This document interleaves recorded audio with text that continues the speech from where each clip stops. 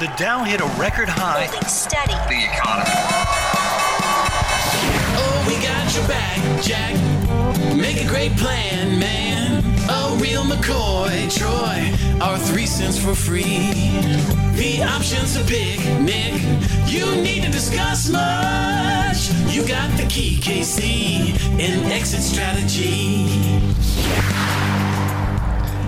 You're listening to Our 3 Cents. I'm Troy Harmon here with Casey Smith and Nick Antonucci, and again, a special guest, John Dixon, who is the head of Hensler CPAs and Advisors. There we go. I struggle with these things.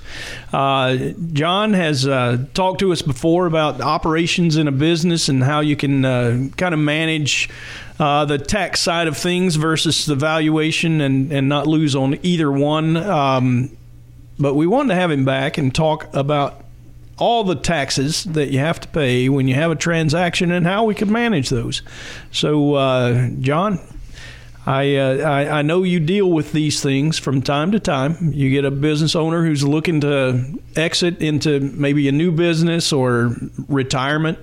Probably the most common scenario, especially these days. You got a lot of baby boomers that are business owners that are looking to get out. It's somewhat complicated, is it not?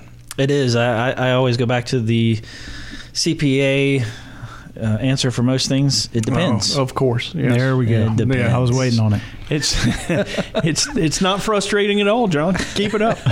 Yeah, but you do usually elaborate, right? Yes. There's a lot of planning that goes in, and because there's a lot of different options. There's a lot of different ways things will shake out. You've got capital gains tax versus ordinary tax. You've got different structures, whether it's an asset deal or a stock deal. Right. The buyer is quite often different. You could be handing it down to family or one of the individuals, a manager maybe within the business. And depending on which side of the deal you're on, asset sale versus stock sale is more beneficial to one versus the other. Right. So if you're the buyer, you want an asset deal, so you have a step up in basis for the assets to depreciate. You also don't have as much liability from the business. Right. You don't have to carry over the liability from the business from the legal perspective, but from the seller standpoint, you're going to have recapture for the sale of the assets, which is more of an ordinary rate. And for the stock, you're going to have a capital gains for the seller. So you got contrast there. So usually in that process, you look at negotiating, and most deals will start out as a stock deal. I mean, most of them will just start out in that aspect, and then at the very end, the buyer will come back and be like, "Oh, we want an asset deal," and then so that's when the negotiations would come back and say, "Well, from an asset deal, we're going to take a hit from a tax perspective, so we need to meet in the middle somewhere. Yeah, change the price. Change the price. That's right. At that point, what I've seen is the seller, the buyer is hoping the seller has gone through this painful process, and they're just like, okay, let's just get it over with. And if they don't have the right professionals on board, they might not understand that tax impact. Yeah, just how much it'll cost. Right. They don't know what the tax impact will change. I mean, if you're going from an ordinary rate of 46% to capital gains total effective rate of 26%, that's we're talking about difference. 20% difference in taxes. So it becomes an important part of the deal, especially to the seller who's usually looking to retire. So it makes a big impact on their cash flow projections from the exit into their retirement plan. Right. And I think most people, even the business owner, we've talked about it before. You focus maybe too heavily on production or creating the service. It's really the operational aspects of the business. But I mean, it could be significant how much you actually get to pocket at the end of the day, just in the way that you structure the deal and create the transaction. And I think that's what's so important about what you guys always talk about is being proactive, and the exit strategy is not something you start a year before you want to sell the business. It's something you start way before that in planning and strategizing. And a good example of that is 1202. Right now 1202 is a code section where you can sell C Corp stock and not pay any taxes. Yeah. But that's something you got to, you see a lot of people right now converting LLC and partnerships to C Corps for that purpose really? of looking at selling. All right. How many business owners do you take on? And if you sounded like you asked that question, what's your ultimate goal? How do you transition out of this business? How many of them even have a plan? Very few. I mean, most of them. I'm sure it's just like, well, I want to sell the business. It's very surface level and general. Well, and I can tell you from a retirement planning standpoint how often we get business owner clients that are doing their personal financial planning, and they'll just tell us, "Oh yeah, I'm going to sell my business in 10 years, and I'm going to make $5 million, whatever the number is." Yeah. And that's just a number that maybe came from the guy at the country club that says, "Oh, I got 7 times EBITDA or whatever," and they're just applying a multiple to their income and figuring out how much they think they're going to get out of it.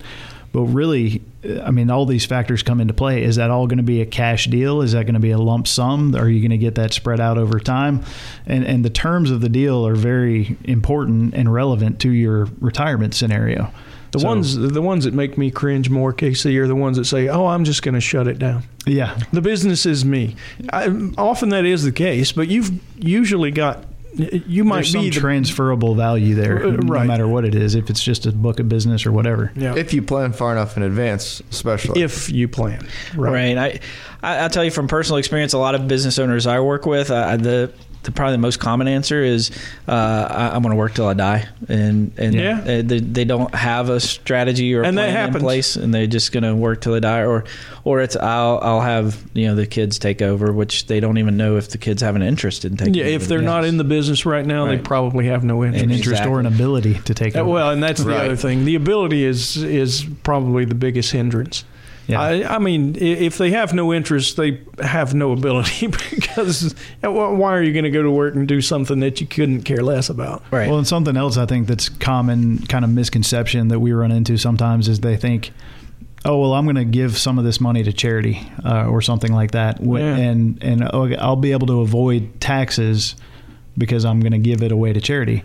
Yes, you will be able to avoid some taxes, but if you sell it, if you give it away after the sale, as opposed to structuring it to where it goes into some kind of charitable trust or something like that before you sell it, donor advised fund or something. Then that's you have to make those decisions before you actually go through with the transaction, right? Correct. Yeah, because that's the point at which it gets taxed. I mean, it'd still be a charitable deduction, but that's a lot different than avoiding the tax altogether. Yeah, sure, correct, right. And plus, you get the fair market value of the gift before the transaction too. Exactly. So there, again, just speaks to our theme. Exit planning is just good business strategy, and I mean, my argument would be the time to start planning is the day that you become an owner.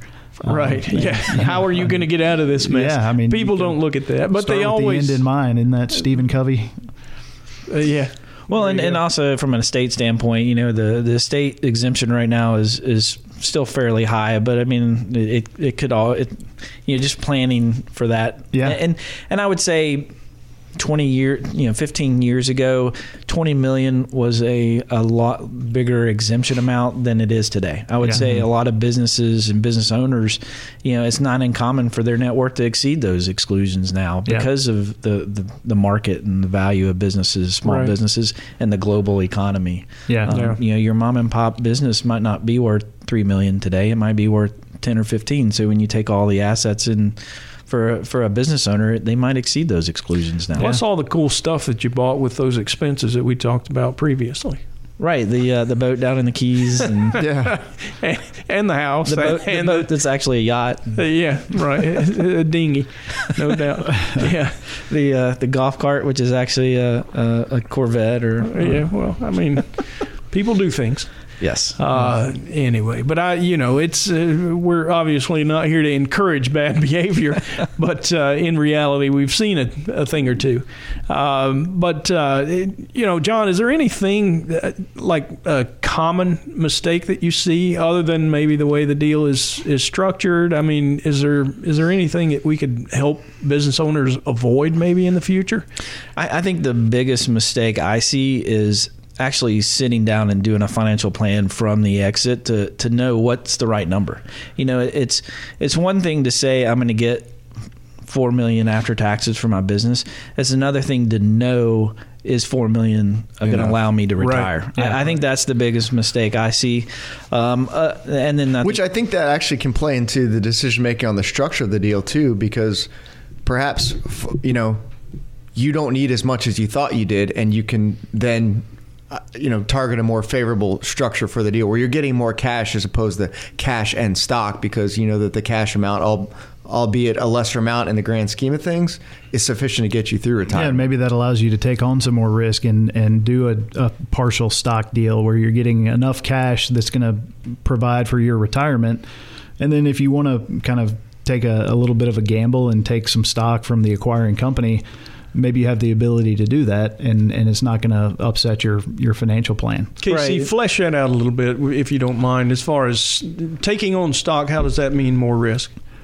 Well, obviously, the risk, if you're taking stock from an acquiring company, then your future earnings or future income is going to be dependent on the performance of that acquiring company. There you go. And so if it doesn't, you're no longer in control of your own destiny in that sense. Yeah, you're just sitting there waiting on the paycheck to come, and if the business founders, then you're not going to see the paycheck. Right. So you need to make sure that you're taking that into consideration, and if you're counting on some of that money from the stock deal as funding your retirement, it might not be there. We've had plenty of situations where owners have taken a stock deal and the stock has not performed to their expectations. There's no guarantee, and they can make all kinds of promises about you're going to get, they only 15, talk about 20%, the upside. Yeah, right. Annualized returns that are much higher than you could get in the market, the stock market, publicly traded. But there's no telling what the performance is going to be. And you made a point, when you hand over control, you have absolutely nothing you can do about whatever it is that the new manager does. Yeah. Right, and that goes for the earnouts too. A lot of times you'll see earnouts and different structures and compensation and things, and you without having control, you don't have any control over those either. So if the earnouts based on earnings, well, if all of a sudden now they put a bunch of debt within the company they acquired, and now they have a bunch of interest that's being expensed, a lot more other compensation of other management team. Yeah, you can manage earnings. Right. You can manage earnings and be able to eliminate those earnouts. And if a new buyer is not scrupulous and knows that structuring the finances of the business in a different manner can make it so that they pay you less, they could do just that. And really not at their benefit, because they're still paying the money out. They're just paying interest unless they have some in with the lender. Right, but the financial plan also allows the seller to choose between different buyers. I mean, we'll have a time where a client will have multiple buyers coming to their door, and they're different. The deals are structured differently, but having that financial plan, the financial plan in place, and knowing what that number needs to be, gives them more options in selecting the buyer.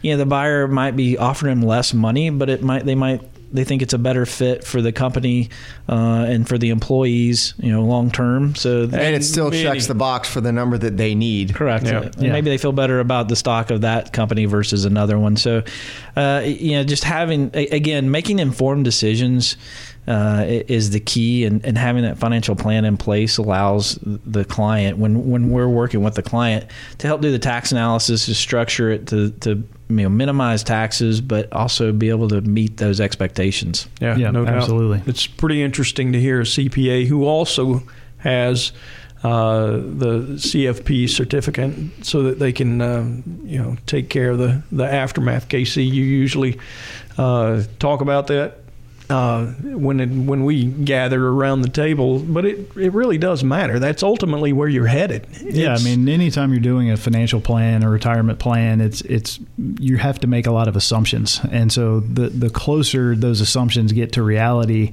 the better off you're going to be. Again, you know what to expect, and you guys know this, dealing in public markets, the risk is equal to uncertainty. I mean, Yeah, if there was no absolutely. uncertainty, then there would be no risk. So if you can minimize the risk by removing any element of uncertainty, then that's what you want to do. No doubt. And, you know, in this case, if you can identify that there is more risk in a new buyer, you can also ask for more money up front. Yeah.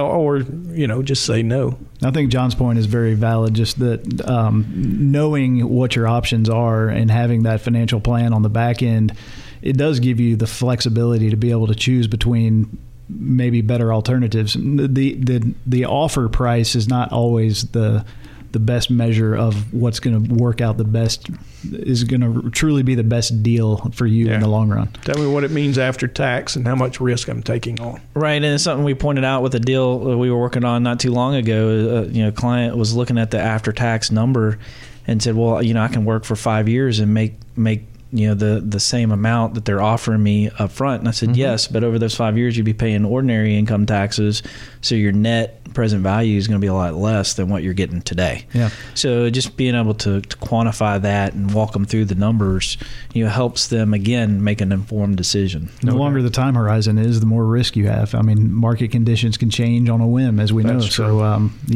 being able to just kind of know what you're going to get out of it, reducing uncertainty is a key element to the business exit plan as well as the personal financial plan. Yeah, that's a good point, Casey. Yeah, the risk is not always tied up in the new manager. It's market conditions, no matter whether it were you or them. Things are out of your control to a certain extent. A lot of them, no doubt. All right, well, if you wanted to get in touch with us, you can give us all a call, 770-429-9166. You can ask for myself, Troy Harmon, Casey Smith. You could ask for Nick Antonucci or John Dixon. We appreciate you listening to Our 3 Cents. You just need to commence, gents. Make a great plan, man. A real McCoy, Troy. Our 3 cents for free.